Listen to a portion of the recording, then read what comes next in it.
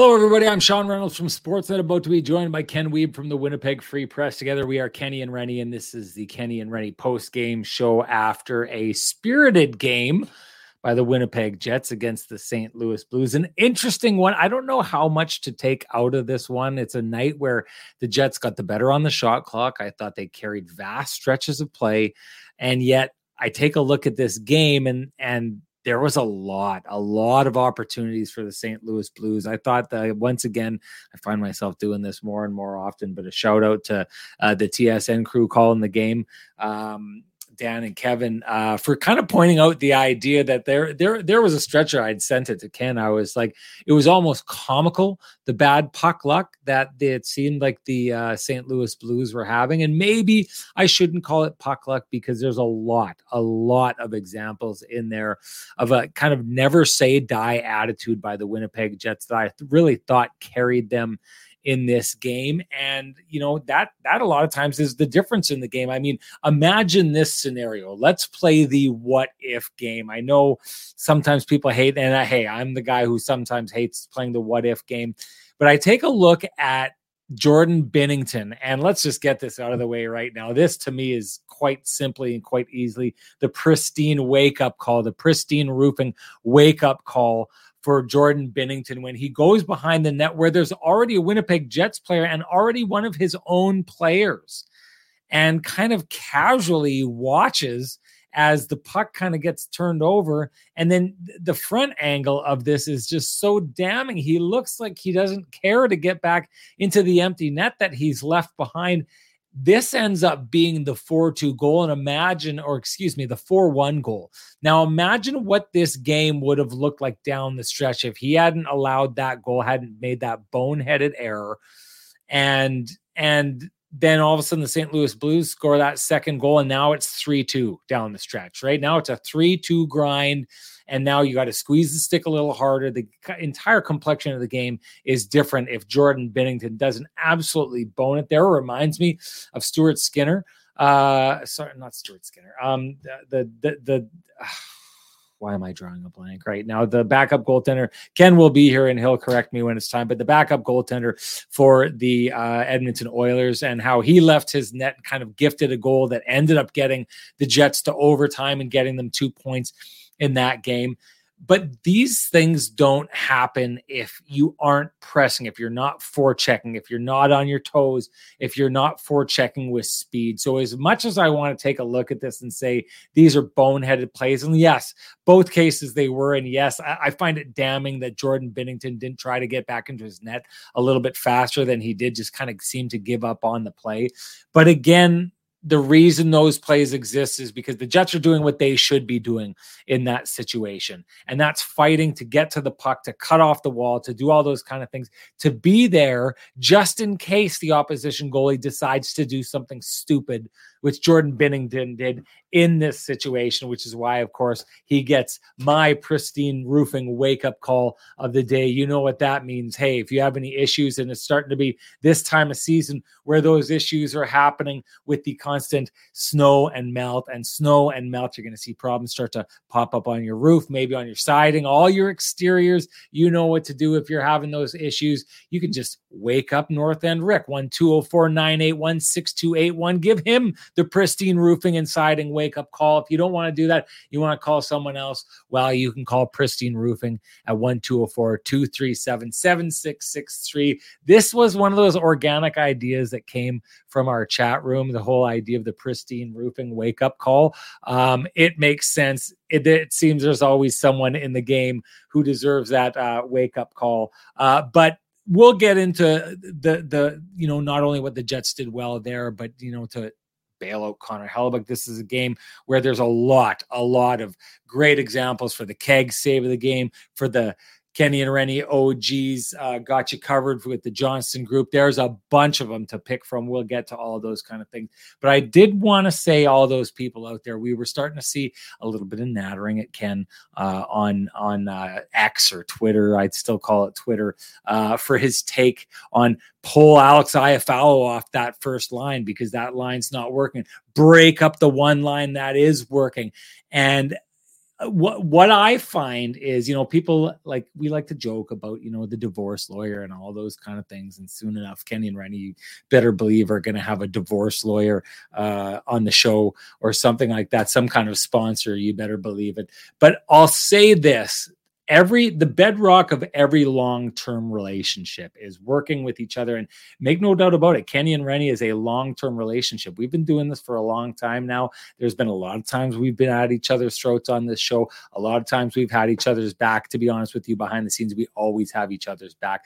But just like in any relationship, like in your relationships with your significant others, hey, my relationship with Mrs. Renny, the important thing is when there is some kind of, disagreement or argument in the situation where it becomes clear and obvious that one of the two of you is right and correct, it's incumbent upon the other person to acknowledge, you know what? I was wrong. You were right. And we're going to see if Ken's going to do that in this situation. We're going to see if Ken's going to come out and be like, I don't know what I was thinking. Alex, I follow off the top. I don't know what I was thinking. I temporarily lost my mind. You were right, Renny. You were right. We're going to see if that's going to happen. We don't need to wait for it any longer, everybody, because it's about time to bring in the man with the best music in the business. Here we go, everybody. Here comes Kenny.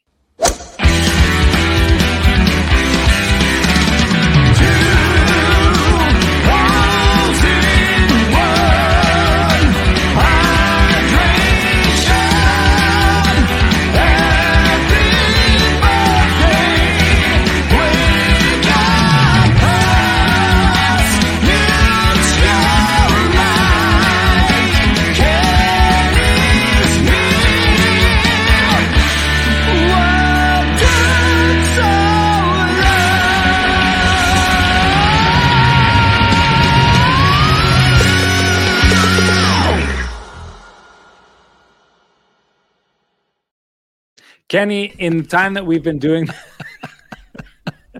this is like one of those takes where like a Seinfeld special where you're gonna have to I started laughing and now it's gonna take 18 takes. Sorry, buddy. Start again. I'm not the kind of guy to say I told you so, Ken. You're not, right. So I'm not going to. I'm going to let the chat room do it for me. I think they've got that well in hand. But Ken, you can start there. You can start wherever you want. I thought it was funny. Okay. I mean, it's one of these nights where if it goes in a different direction, and I don't think, I don't know. Maybe Alex Iafallo was sitting there late at night and he clicked. He was on the road. He had a couple of days and he was watching Kenny and Renny and he said, "What? Kenny, are you serious?" And then came out and did what he did there. Or maybe Mark Scheifele and Kyle Connor listened to Renny and said, you know what? He's right. We are good at hockey. We should just go out and score more goals and set up more goals. Maybe that happened. Either way, I'm not going to blame it on you. I'm going to give Kenny and Renny the podcast credit for turning around the first line tonight. Ken, is that what you saw out there? Hey, we always tell people that we keep the receipts, so I'm glad when other people keep the receipts also. I didn't hear a lot of people saying keep the line together outside of you. You said keep the line together, but not because the line was playing well. Come on. Sorry. On. No, people didn't agree with you that they should put Nino there, but not a lot of people were saying, yes, that top line is playing great. Okay. All right. So you're saying Renny was the only one who was right. Okay. I like where you're going with this. Continue on. You weren't actually right on that sense either. Hey, Alex Iafallo, unbelievable game. 4 assists. That's a career high for him. He was on fire out there, and he needed to be. And as I mentioned, and also in my response to Scott Hayward, and shout out to Scott Hayward for listening and for taking the first swing, no problem whatsoever. I've got happy to absorb them when they're coming my way, no problem. As you would recall, I didn't say that it was Iafallo's fault the line didn't look good, but let's not kid ourselves, the line hasn't looked good. So I stand by what I said. And, that line looked like what a first line's supposed to look like. And a lot of that had to do with, the very dogged play at both ends of the ice, as Scott O'Neill pointed out in his post-game chat with Mike McIntyre, my colleague. That line was great in both ends. Those 3 guys were great on the power play, which needed a boost. Again, 3 games in a row, 4 goals in that stretch, but let's not kid ourselves. That's the best Mark Scheifele's played that's his best game of the year. He had gone 6 games without a goal, and I thought he was great. Not just because he had 3 points, but he was dogged in all 3 zones, lots of back pressure. And, Sean, as you mentioned, on the wake-up play of the game brought to you by Pristine Roofing, if Mark Scheifele's not pursuing that puck on the cycle, Jordan Binnington's not there to begin with, right? So good job by him there. And, hey, Kyle Connor is not going to score an easier goal than that one there. Empty net, and Binnington, he went around the net on the wrong side. I don't think he wasn't hustling. He just took the scenic route, didn't he? I don't know why he didn't just go to his left instead of to his right. I don't know if you saw what I saw in that camera angle from the front, but the look on his face, he looks borderline disinterested. Like, you can tell it's almost like he gets in behind the net and he gives up on the play. Right? Like, he looks like he's like, I messed this up. It's going in. I give up on the play, or else my defenseman's going to bail me out. It very stands starkly to me in contrast of what the Winnipeg Jets looked like tonight, in that they were never giving up on a play, and everyone was doing everything they could to try and keep the puck out of the net. When you're the opposition team and not even the guy whose job it is to keep the puck out of the net looks like he's interested in fighting to keep the puck out of the net. No wonder that we get the results that we got on the night tonight. I mean, we've both been around Jordan Binnington, and disinterest is really not something that is part of his DNA, so I wouldn't go that far. But definitely was a terrible play, and it cost them big time for sure. Jets overall really solid, with the exception of a couple of strange things, Sean. I mean, in a very one-sided game in a lot of ways, that could have easily been a totally different game were it not for a bunch of the kick save by Dylan DeMello, Vladislav Nemesnikov doing a great job of being in the net when Connor Hellebuyck was swimming. And Oscar Sundqvist ripping one off the bar, and Braden Shen thinking he's got an empty net, only to have it carry him off of Nate Schmidt's stick. Like, the breakdowns were of the extra large, double XL variety for me, Sean. Even though the Jets had a very substantial edge, 13-7 in high danger chances at 5-on-5, and.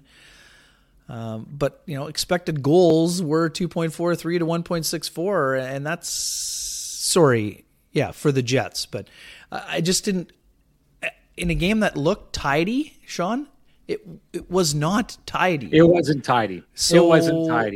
It's again the thing that I was talking about, in that the Jets are the better 5-on-5 team. They get the better chances, but it just seems that the chances that they give up are bangers, right? Like, they're absolute bangers. And that, I guess, maybe when you've got a guy like Connor Hellebuyck, who's one of the best, if not the best, goaltenders in the world. I say it every single time I bring him up. You can get away with that every once in a while, but on a night like tonight, he wasn't at his best, and the Jets still got away with it.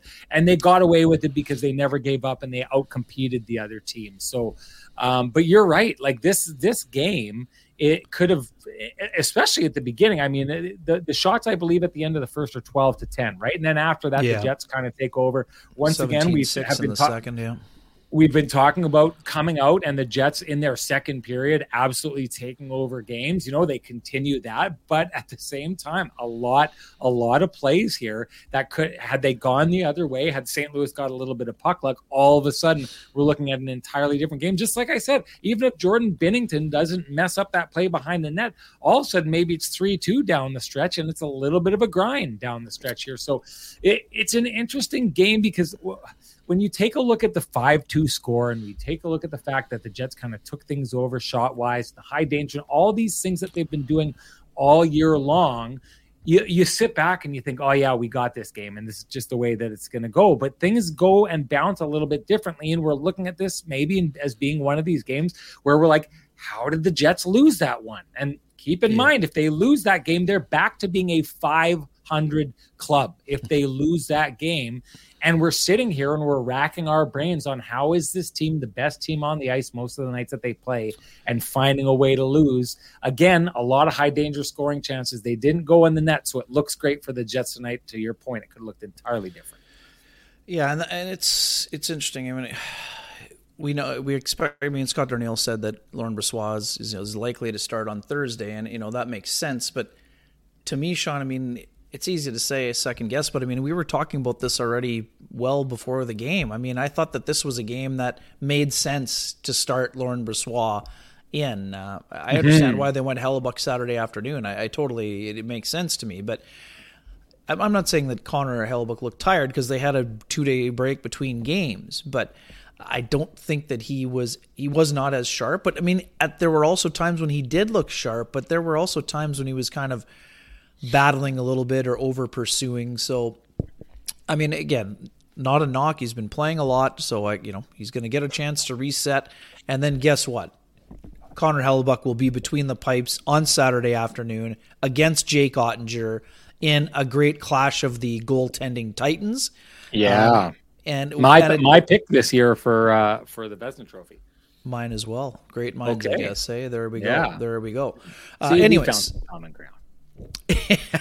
No doubt about that.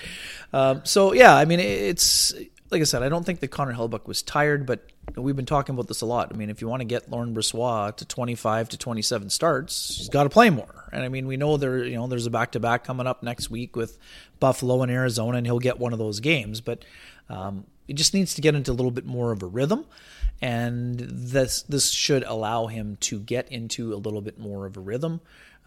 Slowly but surely, Connor Hellebuck kind of chipping away at those numbers here.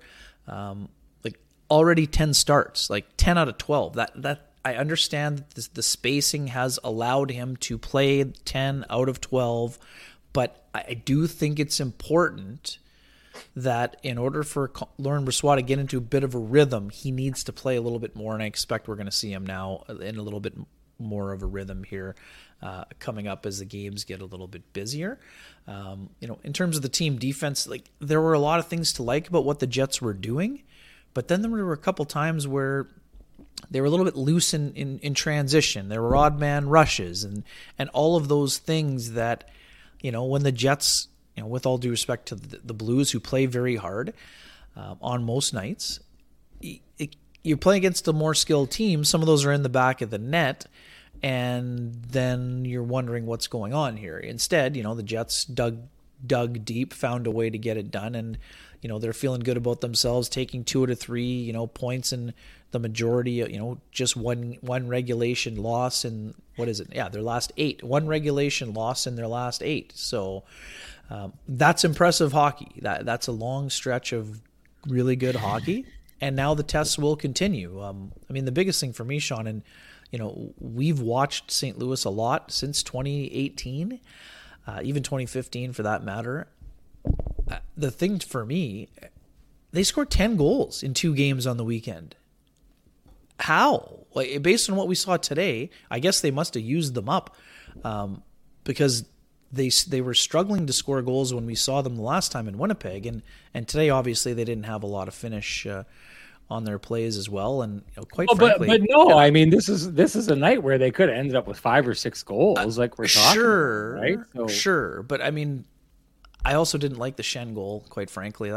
That's one that Connor has to have. Fair enough. It's right through him. I mean, that's one that he's got to have there.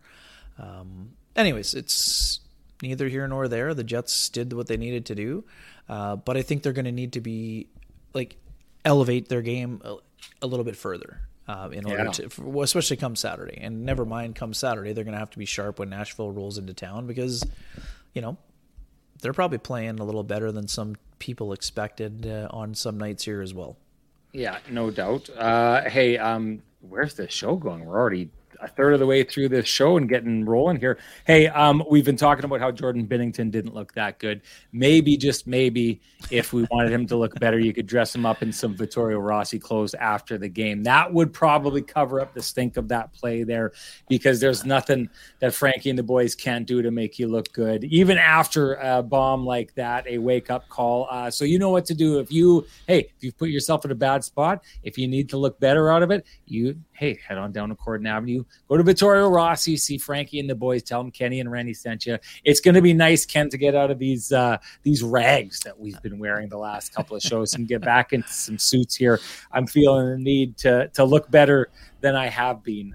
So that's going to be good, like you said, Thursday and then again on Saturday. Don't be calling this FootJoy golf shirt a rag, though, buddy. Come on now. Listen, just go with it, Ken. I'm trying to do a promo here, for God's sake. Okay, let's get into the power play. I want to take so I'm just going to take I'm going to start with this one. I'm going to start with the ball on this one and see how far I can run it down the field. You'll notice a couple shows ago, I believe it was their last game in Winnipeg before they left, I said I'd seen signs of this power play starting to turn itself around. I'd said a couple times, like if Kyle Connor starts hitting the net with a couple of these things, they're going in. What I meant at that time was Kyle Connor was getting looks, right? The Jets were at least starting to open up some looks. But what they needed to do to open up those looks is they needed to create chaos at the front of the net, right? Well, we've seen that happen. This is their third straight game with a power play goal now, Ken? Yep. 4 in 3 games, yep. Well, here's what I saw tonight. Now, I know I got a text from Scott Billick, and I don't want to his take. I don't want to steal his takes. I'm always very careful if I have conversations outside of the show before I bring them in. I think Scott would be okay with me talking about this. He doesn't see a lot of difference between the power play now and the power play before. He says the difference is, Connor's taking some shots and they're going in the net. Fair enough, right? Because one of the shots that we saw him put in the back of the net was a double redirection off guys in front of the net, which I had said, these are the kind of goals that you need at this stage. Tonight, again, same thing. He kind of looked surprised that he scored. It redirects in off the stick, I believe, of the St. Louis defender. But the fact of the matter is Nick Leddy is not so far up that he's shutting that Kyle Connor needs to shoot around him. Do you understand what I'm saying? The closer a block is, the closer a blocked shot is, the closer you are to the puck carrier, the wider the shooter has to shoot to get it around you, right? So in that situation, Nick Leddy is sunken in enough that Kyle Connor can take a shot that is just off to the side of him, ends up hitting his stick, but that's still going to go on the net because Nick Leddy is deep enough back that Kyle Connor can take a shot at the net. Well, why is that? It's like that because before that, you get this passing play where he is up top. They cheat on him to keep him from shooting. He throws it down to Alex Iafallo. And now comes the important part. Mark Scheifele leaves the boards and goes crashing to the front of the net, gets the pass across, and puts it into the back of the net. You've got to make the defender respect the fact that you can get to the front of the net. Mark Scheifele gets to the front of the net. Nobody covers him. Boom, it's in the back of the net. So now the defenders have to sit back and they need to protect the front of the net. And that's what's opening up the shot for Kyle Connor. I said it a couple days ago or a couple of games ago. I thought the Jets go check the receipts. This is another receipt checking time if you want to go do it. But I'd said that because what I was seeing is the Jets creating chaos in front of the net for the first time in a long time and just getting the puck there. And maybe it didn't go in right away. It was the Rangers game, I believe. It was the Rangers game we were talking about that I said, listen, I know it's not going in, but I think that they're showing signs of the things that you need to do. Get a couple bounces. All of a sudden you get confidence. All of a sudden those shots that Kyle Connor is taking instead of being right into the crest are starting to find corners. All of a sudden, because there's chaos, pucks are bouncing off players and getting to the back of the net. But the important part about this is you have to make the defenders protect the house if you want to open up a shot from a guy like him. And if you open up the shot from a guy like Kyle Connor, then your defenders have to respect that, and that opens up the front of the net one way or the other. Before this, the Jets were just passing it around the horn, passing it around the umbrella. When Nick Ehlers was on there, they were passing it up to him, and he was skating and trying to get that shot up. It wasn't working. They were too perimeter. They've switched that around, Ken. That's why I think their PK is working right now. Yeah, no doubt the puck movement was better, I think that Leddy kind of got himself caught in between. His body was not in the lane. His stick was in the lane. And you could tell both by the reaction of Jordan Binnington, who didn't really react the way you normally would in a normal one-timer. Yeah. And then you saw Leddy kind of like slump because he's like, oh, I either have to block that or get out of the way, basically, is what happened there. But yeah, I mean, the first goal by Scheifele is really good. You have the interchanges with Morrissey and Connor. You have quick movement down low, and you, for the first time this year, that cross-ice backdoor play from Alex Iafallo to Mark Scheifele was available to them. But the reason it was available, Sean, goes back to the start of that play. Iafallo's not just standing static in front of Jordan Binnington. He's in front of Binnington. He slides down to provide support to Kyle Connor, and then he drives at the net, and then he sees Mark Scheifele read that play, comes in, and then the one-timer is available. It was very impressive, the movement there. That play's not available often, but it's going to be available. We saw it a lot last year, Sean, and you would know this, when Pierre-Luc Dubois would walk out of the net and try to jam it home. Now, sometimes that's going to work and you might score, but that play has to be made in order to open up the backdoor pass. So, yes. That's what we saw there today. You have to respect the near post. Yes. Right. Yeah. So, I mean, the fact that the Jets have finally started to get some reward on the power play is important to them. They were saying all the right things, and even when they were a little bit too stationary and stuck way out on the perimeter, they kept their belief and worked hard and fought their way through it. Now, you know, they've been near the bottom of the NHL, so it's going to need to go on a decent clip in order to move into the middle third, and then if they can try to get themselves into the top third, then they'll be feeling really good about things. But it's a start, and it's an important start for them, and it's something that they really needed to do because you can survive with one of your special teams struggling. You can't often survive with both of them struggling, and quite frankly, they were both struggling during this stretch here. But as we know, it's early, 12 games in, 70 more to go. So the Jets have lots of time to stick with this and see what happens as they move along. But their confidence level is, you know, much higher than it was, you know, a week and a half ago when the, you know, power play was stuck in that really tough rut there. So, yeah, I agree with you. I mean, their puck movement's been better, and they've got themselves feeling good about things. And, you know, they got a goal from the second unit the other night as well from Niederreiter. So, I mean, that was also important, and it will continue to be important as they move forward here. No doubt. They to me, Ken, I think they've got the right formula right now. Yeah. The pressure up high, the pressure out low. Having the right formula is key for that. And I'll say this, Cambrian Credit Union has had the right formula for you and I. They're one of the reasons why we do our business with them. Makes a great rates, great customer service, great, you know, products like the Unfee account that I've got my daughters signed up with, and also stuff like this. Just a great formula of supporting the community and throwing out the sponsorships and the donations that they do. Always involved in the community. Really happy to have them on board and always involved. They're just outside of being the Kenny and Renny OGs. Ken, they're just that close to being the Kenny and Renny OGs, but we'll give them that close moniker anyways. Good stuff out of them. Give a shout out to Sweet Lou before we really start getting into stuff, because this is a show where like the Johnston group got you covered. Play of the game, the keg save of the game, the lamplighter, everything. It's going to be big conversations to have with these things. So let's do Sweet Lou before we get into that. Yeah, no doubt, for the folks who have real estate needs that they'd like to have met, whether you're buying, whether you're selling, whether you're curious what that house on the corner is going for, you can contact Lou Furlan of Royal LePage Dynamic Realty, 204-791-9971, or at the office, 204-989-5000.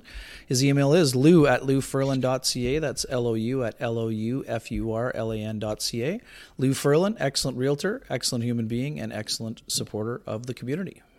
Am I detecting in the chat room a lot of kind of jabbering about like meeting up in the live venues. I love it. I love this kind of like wrestling buildup, that December 10th party. It's the Christmas / holiday party, but it's starting to. Do you have the link? It's starting to like line up. I'll get it out there, but it's sounding in the chat room here like it's like a wrestling event, like December to Remember or something like that. Because people are getting crazy. It's like, we'll be seeing you. Oh yeah, we'll say that at the December 10th. December to Remember party. I don't know. Maybe we should change it and turn this into like get some luchador masks or whatever. Maybe we should get like a wrestling ring set up in the middle and finally have the K&R match that everyone's been waiting for. I don't know. We'll bat around some ideas. We'll see, but I'll have it out there. Just a reminder. We'll get it into the chat room, everybody. But December 10th at TransCanada Brewing Company, we're having our holiday / Christmas / December to Remember party, and we're doing it in the big room. If you haven't been to a Kenny and Renny event at the big room in TCB, you'll absolutely love it. And you'll love it because by getting your tickets, you get your first drink for free, and it's all the pizza and all the appies that you can eat, and a live showing of the K&R show. People have already started lining up, getting tickets. The rest of you, what are you waiting for? Get on it as well. Okay, let's get on to this. Start off with the Johnston Group got you covered play of the game, Ken. I've got the perfect one. You want me to go first? You should, yeah. Okay.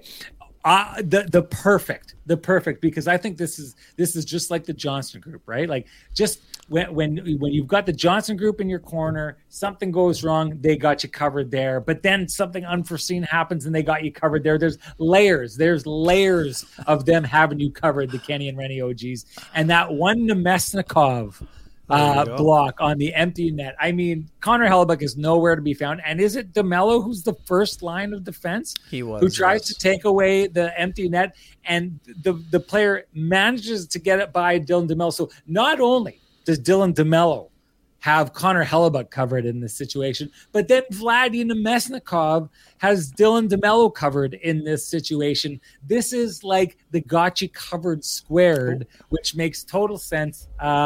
I just absolutely love this play, and I think we do need to dig into that before we get into it. Okay, I'm not even – let's just get into it now. This is a hallmark of a Rick Bowness coach team, and the Rick Bowness coached Winnipeg Jets is this compete level. You want to see how many times it's happened this year that the Winnipeg Jets have bailed out Connor Hellebuck in this situation. And yeah, I think it was Kevin Sawyer on the broadcast pointed this out, or maybe it was Dan Robertson, but pointed out, or no, I think it was actually one of the intermissions. But the idea that Connor Hellebuck has been bailing out the Winnipeg Jets for years, and we all know that to be true.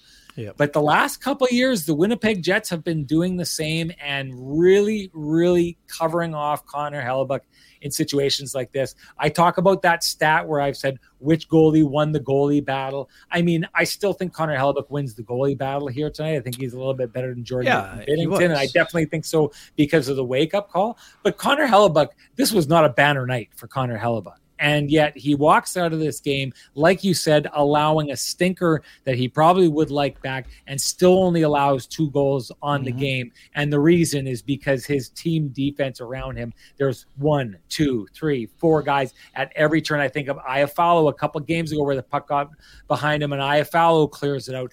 This Winnipeg Jets team does not stop fighting until the puck crosses the line in their own net. They do not stop defending, and that's why we've got that. And to me, that's just the absolute perfect got you covered square, layers of coverage, just like the Kenny and Renny OGs at the Johnston Group. Absolutely phenomenal. And hey, do you run a small business in Canada? Look to Canada's #1 employee benefits plan, Chambers Plan, to give you a competitive edge. Chambers Plan is the simple, stable, smart choice for over 30,000 businesses countrywide.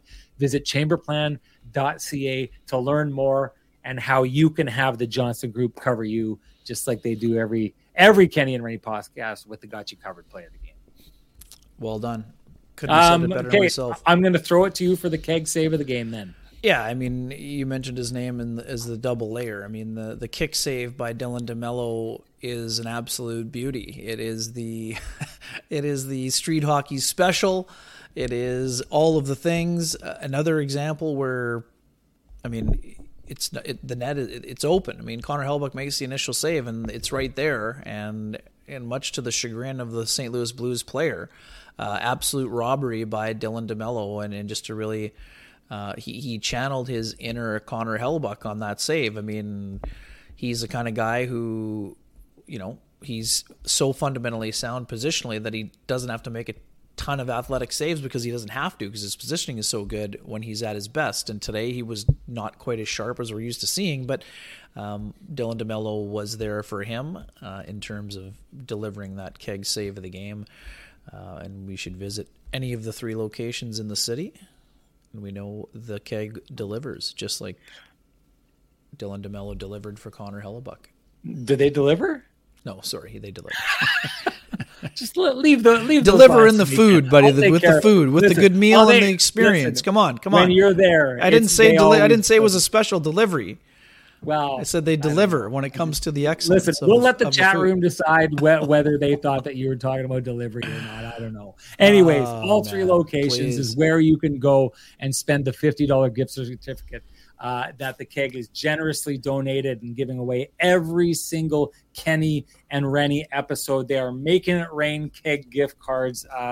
My mouth is watering just thinking about it, but it's time to announce the winner. And this is, by the way, I got to say this. I asked people and said you could sign up for a second a second entry to win the keg save of the game and the lamplighter play of the game. And people just jumped on board all over that. So there was a ton of people who not only left comments in the show, but they left it afterwards on the YouTube video where you can make comments, which really kind of helps people. It helps with our algorithm, helps people. I saw people jumping on there, Ken, saying, I'm just here to boost the algorithm. Thank you for that. I just love it how when we put out a call for help from our audience, everyone always jumps up. You did a great job. So I'm glad that someone who jumped in there won today. I don't know if this is a person we've had on here before. Definitely, I don't think they're a winner unless they won under a different name. But the keg winner of the save of the game from our previous game is at Mission Mode. At Mission Mode is their handle on YouTube. At Mission Mode, you know what to do. Direct message me at SN Sean Reynolds. I need your full name and I need your email address. You get me those things before the next game, and you will have your very own $50 gift certificate to the keg that you can spend at any of their 3 locations in the city. Congrats at Mission Mode, and thank you for jumping on board and leaving that comment there. Ken, before we do hop into the next thing here, and I don't want to, I wanted to shout this out here. So Julie Sue, who's been around since the very beginning of KNR, I believe she lives in BC, but she always tunes in. Jets fan here. I'm throwing up a comment here. It doesn't really have anything to do with what we're talking about now, but Julie Sue behind the scenes is a sister of a colleague of ours. I'm not going to, totally put his name out there, but Colin, you met him before. He loved golf. Ken, phenomenal golfer. And he always wanted to bring you. And actually, I said to him, he's the guy. I said this joke on the show. He would always have me at these Rogers corporate events. And Ken, you know that I can fall apart on the golf course. It happens quite often. And I'd said, Ken works with us. Now you should bring Ken in. And he said, Sean, I host these tournaments. I'm not trying to win them. That's why I bring you on board. So Colin, absolutely great guy. Julie's brother. I found that out. I talked to Colin a couple times. He wasn't quite the hockey fan that Julie wasn't as intense into it as Julie was. Every once in a while, I tell him about our podcast, and he'd always seem a little befuddled by it. He definitely didn't check in. But Julie won the lamplighter one time and gifted it to Colin, so he was a benefactor from the Kenny and Renny show. Colin passed away, yeah, and so it's not something that was entirely unexpected. Julie has been gracious enough to share behind the scenes with me some of the struggle that he's gone through. I'm not going to get into it. That's for his family. That's his family story to tell. I just wanted to say every interaction I had with the guy, I left having fun and feeling really valued. He was a high up with Rogers. Really, really great guy. I'm sure it's a hard time for Julie Sue, and I just wanted to say our thoughts are with you. And boy, oh boy, he was great to work with and a great person to get to know. And I consider myself I'm honored to have spent time with him, and I value the time that I spent with him. So Julie, our thoughts are with you. We wish you and Colin's family all the best. Ken, I'm going to make the turn. It's hard to come out of that, but let's do it anyways. Let's jump into your TCB lamplighter. What do you got? And everyone else, please feel free to jump in there and share with me your lamplighters as well. Yeah, I mean, there's tons of great options, but speaking of emotional times, Neil Pionk, I know he's not the only one on the team. Obviously, there's a bunch of Jets that have played with Adam Johnson at various levels, dating back to, Sioux City of the USHL and, Minnesota Duluth and the Ontario Reign of the American Hockey League. But, I mean, Neil Pionk, he was, as we mentioned on the last show, gracious enough to share his heartbreaking story with Mike McIntyre, my colleague on this road trip, and Neil spoke at the celebration of life. I know some folks tuned in on the live stream, and we know how emotional he has been. Losing someone who he considered a brother, essentially, a guy who was in his wedding party, and a guy that, quite frankly, Neil's a guy who has a quiet demeanor, but has a real sense of humor. And, he shared that, Neil got off to a tough start and Adam was the first guy to say, hey, you need to pick it up. So the fact that Neil Pionk scored his first goal the day after speaking at the celebration of life, people can, is it a coincidence? I don't think so. I mean, this is a guy who has found some solace during an incredibly difficult time on the ice. Sean, we both know a lot, our fair share about loss, and if this is helping Neil in the healing process, good on him. And you could tell by his reaction and from his teammates' reaction that it meant a lot, not only to Neil but also to his teammates who know that Neil and all of the people who know Adam and all the people in a lot of people in the hockey world, whether they knew him firsthand or second degree of separation or whatever. But that Neil Pionk goal was an important one for him, important one for a lot of people in Hibbing, Minnesota, and it's my easy choice for the lamplighter on a night where there were tons of impressive goals. Ken, you handled that really well. That was really well done. You're a classy individual, and it's moments like this. There's a million moments like that, but moments like this, I'm proud to call you my partner and be doing this with you. Well done. I'm going to transition it and say that's Ken's very eloquently put lamplighter of the game. I couldn't agree with him more. You don't have to agree with him, but what you should do is you should share with us your lamplighter of the game, your favorite goal of the game, because if you do so, you automatically enter yourself to win a frosty, delicious 8-pack of Lamplighter Amber Ale brought to you by our friends at TransCanada Brewing Company.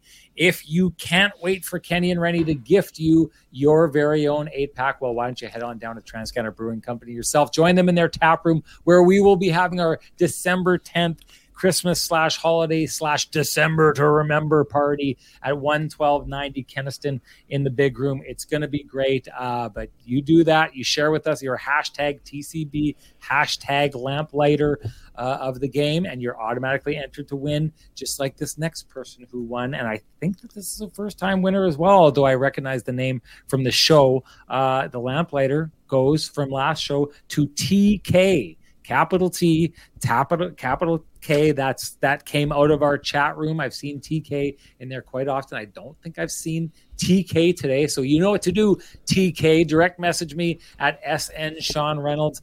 Send me your full name and an email, and I will send you a voucher for your very, very own frosty, delicious 8-pack of Lamplighter Amber Ale, the Nectar of the Gods, brought to you by our friends at TransCanada Brewing Company, who will be hosting the KNR December 10th.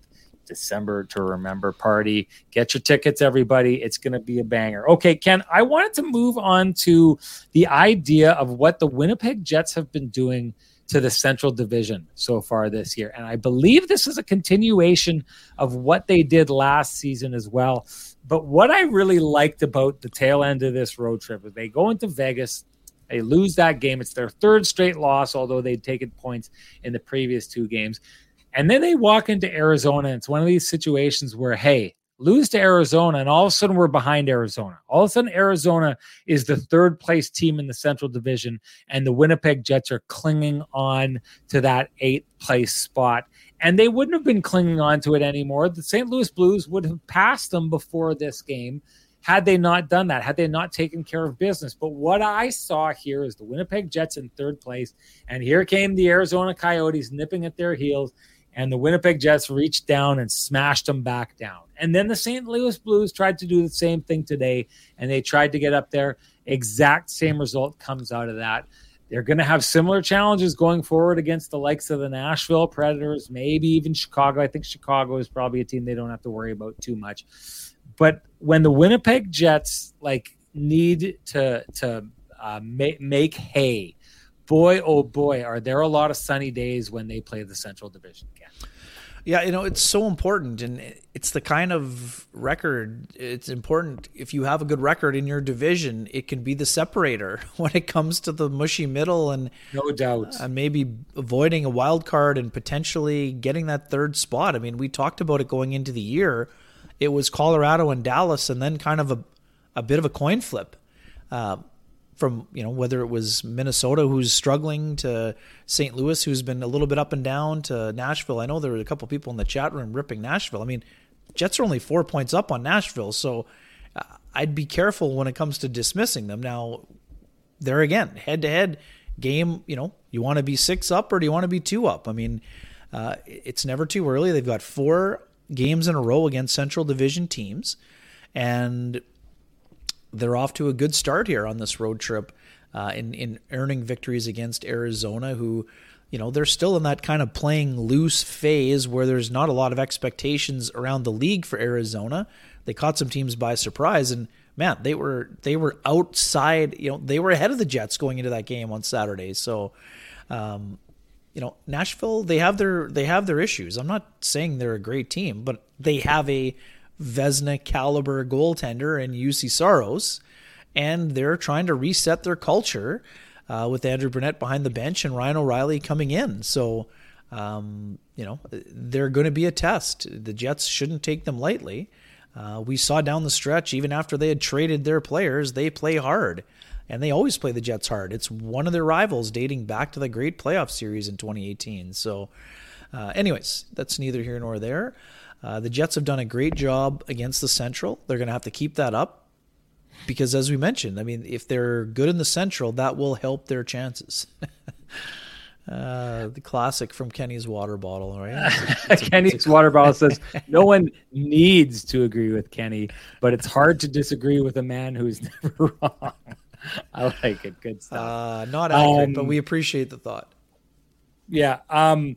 I want to attach this idea of the Winnipeg Jets and what they did, because, to me, down the stretch last year, that was the very reason the Winnipeg Jets made the playoffs, right? You go down the stretch, they've got that big game towards the end of the year against Nashville. It was earlier on. They were, I think they went to overtime. It was a KNR live show, Ken. An afternoon game, I believe, that they played. It was kind of the start of Adam Lowry's surge towards the end. He said that they're trailing against the Nashville Predators in the 3rd period. Adam Lowry scores to tie the game, and they go and they win in overtime or a shootout. I can't remember which one it was. But down the stretch, the Winnipeg Jets barely made the playoffs. And I think the reason that they did is when they were playing the teams for the most part that were chasing them, other than that loss against the Calgary Flames right towards the end of the season, they beat those teams, right? So we saw it from Nashville down the stretch there. They were beating everybody and everybody and everybody and everybody. And then all of a sudden they came to play the Winnipeg Jets, and the Winnipeg Jets absolutely ground them down in that game. I am going to tie this to the mentality of this team this year not being slaves to momentum. So I think this is one of the things that makes the Jets really, really good, is their ability to kind of go out and say, you know what we need? We need a real good push here.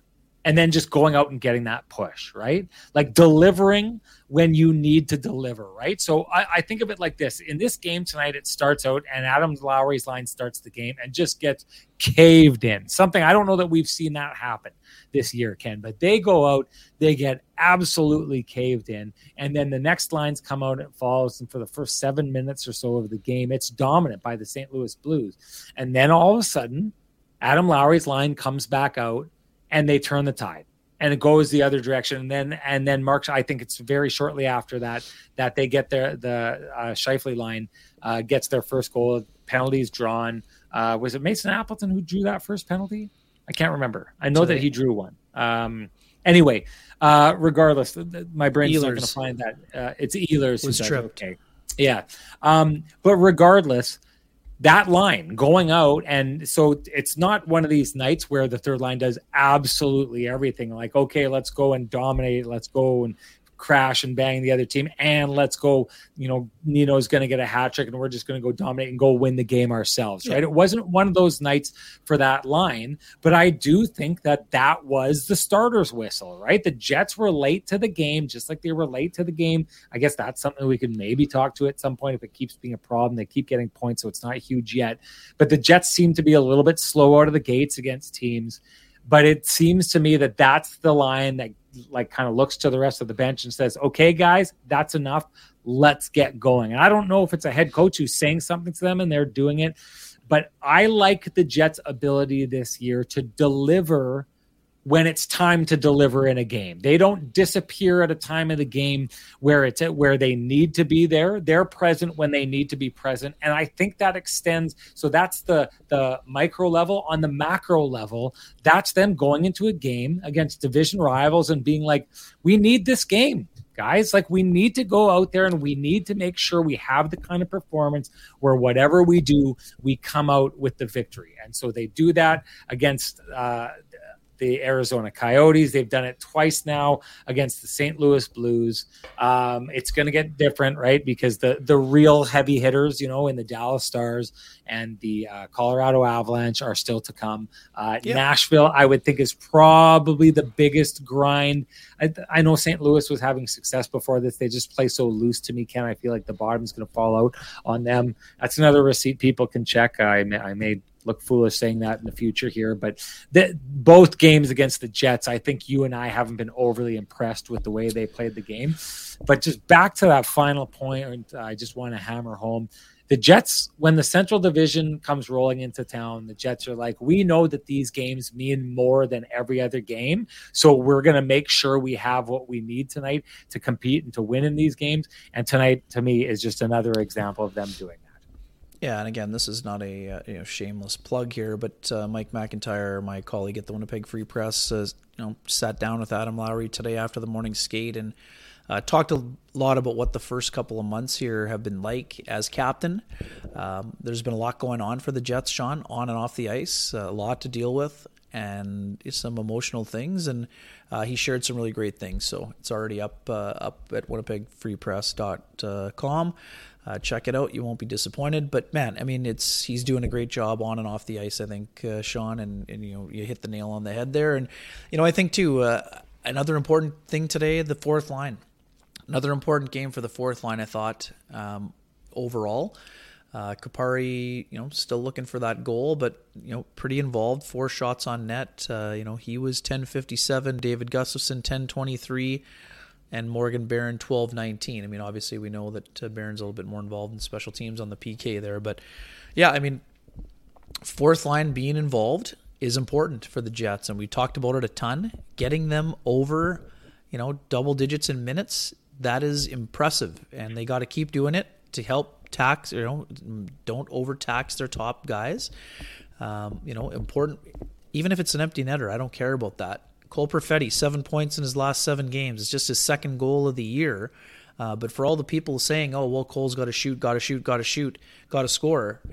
Cole Perfetti currently tied with Connor McDavid in goals on the season. Now, we don't expect that to last. I'm just saying it's important to remember that, take some time.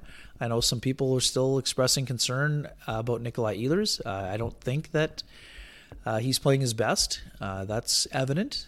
And I don't just mean in terms of points.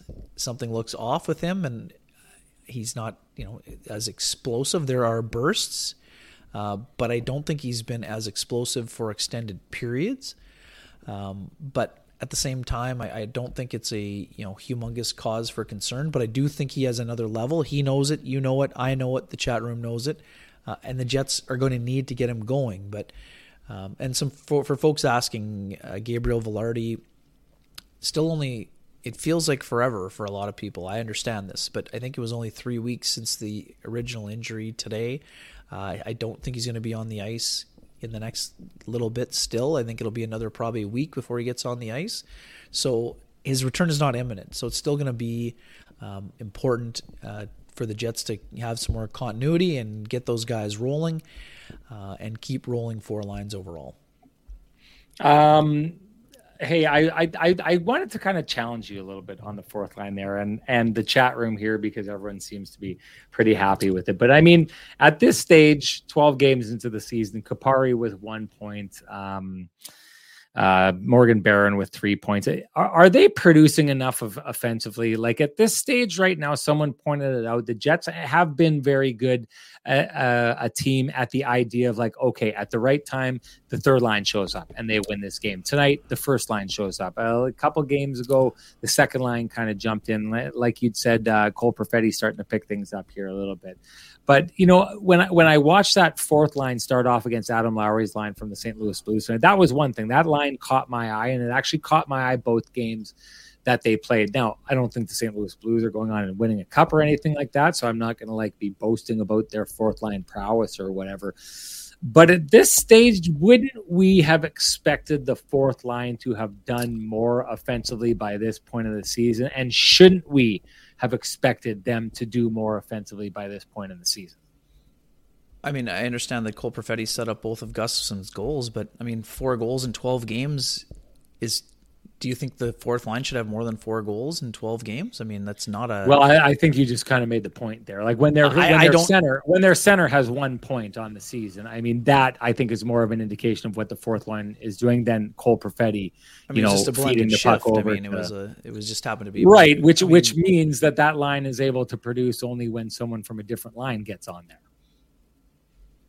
I mean, it's 12 games. I still consider 12 games to be a fairly small sample. I mean, could they produce more offensively? Yes. But, it's a small sample, but I'm just, I guess, I don't know. Yeah, you have no concerns. You have no concerns about this line's ability to generate the necessary offense that you would expect from them as the season wears on. Well, I mean, they could produce more, no doubt. I mean, I think that Morgan Barron could grow into a double-digit goal scorer quite easily, but right now he's going to have to increase his pace in order to do that. I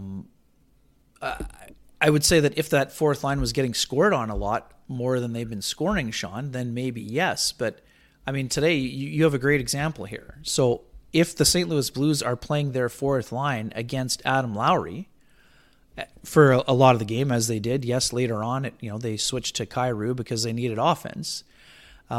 That means the 4th line is playing against probably the 3rd line or higher for the Blues, Sean. And I don't think that they were just treading water today. Like, they didn't have a ton of offensive chances, but I thought that they probably I mean, I'd have to look at it, but I don't think they got caved in, even though they had to play, against a higher level of competition than maybe normal. Could they produce more? Absolutely. So, I guess I'm not concerned. Sorry, I'm not concerned by them. And then secondly, I just don't think that they have, until Velarde's back. I mean, I think Dominic Toninato could come in and give them a boost, but I don't think that he's coming in and producing a ton more offense than what they're getting.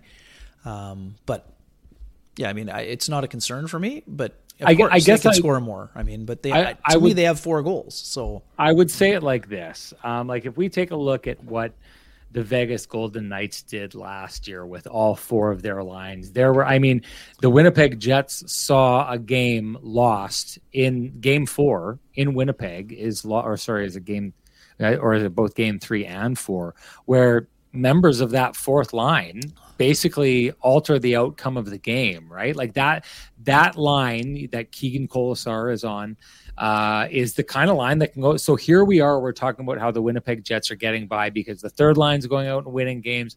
The first line is going out and winning games. I mean, one of the reasons the Vegas Golden Knights are who they are right now and who they were last year as Stanley Cup winners is because they had four lines that could do that, right?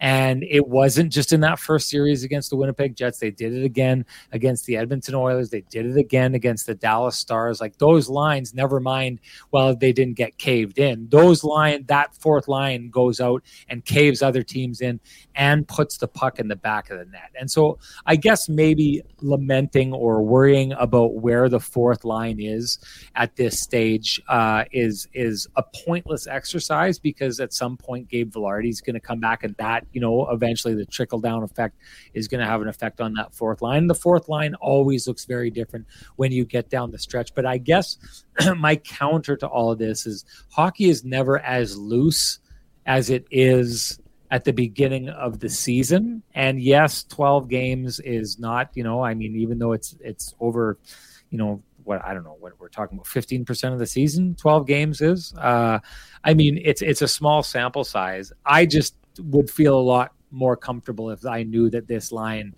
was capable of grinding every once in a while, jamming the puck to the front of the net and putting the puck in the net, not just trying to hold on, because then I know people are going to slaughter me because I'm about to bring up plus minus, but Rasmus Kupari is a -3, David Gustafson's a +1, and Morgan Barron is a -1. And to your point, David Gustafson is getting his points off passes from players further up in the lineup than that. So that's probably saving his plus minus as well.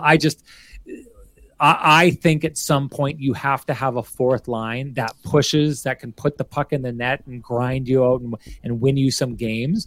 I haven't seen that capability. And the central figure of that line we go back to is Rasmus Kupari, right? Like that's the one thing that's probably not going to change. I know we had the debate, would you take Rasmus Kupari out and put David Gustafson in? The answer to that, Ken, I think is that's not going to happen. I think Rasmus Kupari, that's his spot to lose. And I don't know what it would take for him to lose it. But I'd say this, like at some point that line needs to show me that they can go out, not only not get caved in, not just play even. They need to show me at some point that they can go out and punch the other team in the mouth and jam the puck over the line every once in a while to the benefit of this team. That's the only thing my takeaway from it all. Yeah, Vegas has the best fourth line in hockey. It didn't happen overnight. William Carrier had 16 goals last year. Kolesar had 8. Nicholas Waugh spends some of the year playing on the second power play and on the second line when he's not on the fourth. So, that's an elite fourth line. I would say the Jets' fourth line is currently constituted, has some potential to grow into that, but they're certainly not at that stage yet. But at the same time, Kupari had 4 shots on net, and I think he did exactly what you asked him to do when he came out from behind the net today on that one play. So we've talked about this from the beginning. Kupari has shown signs of getting to the right spots, but he hasn't shown any finish yet. So will that change? And if he gets 1, will he get 5? That's up to him. We don't know it until we'll see it. I would say right now there's more potential than production, but I like the way that line is played at 5-on-5. I don't see them getting hemmed in their own zone a lot. I see, Gustafson playing with much more confidence, skating better. Now, again, too, Morgan Barron is a guy who I think I like the way that he plays, but, those guys have room to grow, but I think everyone has room to grow at this stage of the year. We just came off a stretch where Mark Scheifele went 6 games without scoring. Kyle Connor had some sleepy games, and you look up, he's got 8 goals. You and I sat in the lobby talking about Kyle Connor. 8 and 12, he's well on his way to being north of 40, which I thought he'd have a good chance of getting. Now, he's going to have to sustain that for sure, but even on a game like tonight, Kyle Connor I thought was very effective. 7 shots on net, 2 goals. 8 goals in 12 games, hard to get. I know Austin Matthews is off to an unreal start with 13, but Kyle's in the discussion for the Rocket Richard Trophy right now. So, and what, Scheifele's up to 5 or 6. It's, I think they're scoring enough, but they have room to grow. We've said this before, there have been tons of games where the Jets haven't had 3 out of their 4 lines going, at least in terms of producing offense. So I think there's another level for them to reach. Defensively, their team defense, I think, is improving. Julie Sue mentioned Nate Schmidt. I mean, Nate had a tough moment. He had his stick lifted by Robert Thomas on the first goal. Now it's been 12 games in a row with Declan Chisholm not playing at all. I mean, I personally would have some temptation to play Declan Chisholm at some point here, but I understand that the coaching staff is leaning on their veterans and they're trying for Nate Schmidt to push through and raise his level. And I think there have been signs of that, but he's not playing at the level that he has played at before. So there'd be some temptation there for me in terms of Declan Chisholm, but I don't know that the Jets are going to break up the lineup. And people can say whatever they want and say, oh well, they shouldn't just not do it because it's a winning lineup. But we're talking about the things they need to be better moving the puck. That's one of Declan Chisholm's skills, but it's been 2 years since he's played in an NHL game. So I'll be curious to see how they handle it anyways. Just to address this for the people listening and not seeing, people are calling me out for flip-flopping on Kupari. Let's just pump the brakes on this for a second here. I made my statements at the beginning of the season. I said afterwards, I saw the potential that some people were seeing. I saw a little bit more puck-houndedness. I stood firm on the idea that I'm not seeing offensively what I need to see from him. Those of you who were saying the opposite can own his 1 point in his first 12 games of the season. I'll stick comfortably by what I've said about this the whole time. You can call flip-flops however you want. I think I've been pretty. It's not a flip flop. I think I've been pretty bang on with this. My take on this, and until Rasmus Kupari starts showing the offensive flair that so many of you are expecting in the room for growth that everyone is talking about, I'm holding firm on the idea of what I've been saying here the whole time, counter to what everyone else is saying. And right now, the conversation is coming up, Renny, on this one time and time again.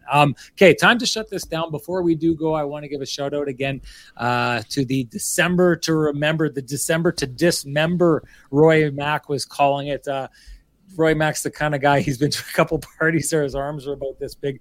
He's the kind of guy who could dismember some people if it were. He's my tag team partner if there's a tag team to be put together there. But yeah, December 10th, I'm going to throw it into the chat room here, everybody. This is where you can get your tickets. Like I said, we had a full packed house at the downstairs event at TCB last year for the year ender. If you haven't been to a full house party at TCB, they are an absolute blast when Kenny and Renny put it on. We want to pack that place. We want to show them what the K&R community is capable of. So head over there, grab your tickets, everybody. We would love to see you there. It's going to be a ton of fun. Great job by the chat room. You know what to do. Leave your comments in the YouTube video afterwards. It gets you a second entry to your keg save of the game for your TCB lamplighter. It also helps us out with having people find our videos. Leave a like, and if you haven't subscribed, please do that as well. And other than that, if you are enjoying the conversations that happen in these spaces, please support our sponsors who are fighting to keep the conversation going in this space for us. That's Vittorio Rossi, Pristine Roofing with their wake-up call, Sweet Lou Ferlin, Cambrian Credit Union, the Kenny and Renny OGs and the Johnston Group, the Keg, and of course, TransCanada Brewing Company. Thank you so much to them. Thank you to all of you. Great job here tonight, Kenny. We will see everybody after the game on Thursday. Another Central Division clash, Nashville Predators. Yeah? Yes, going to be a good one. We'll see you then, everybody. Thanks for joining us.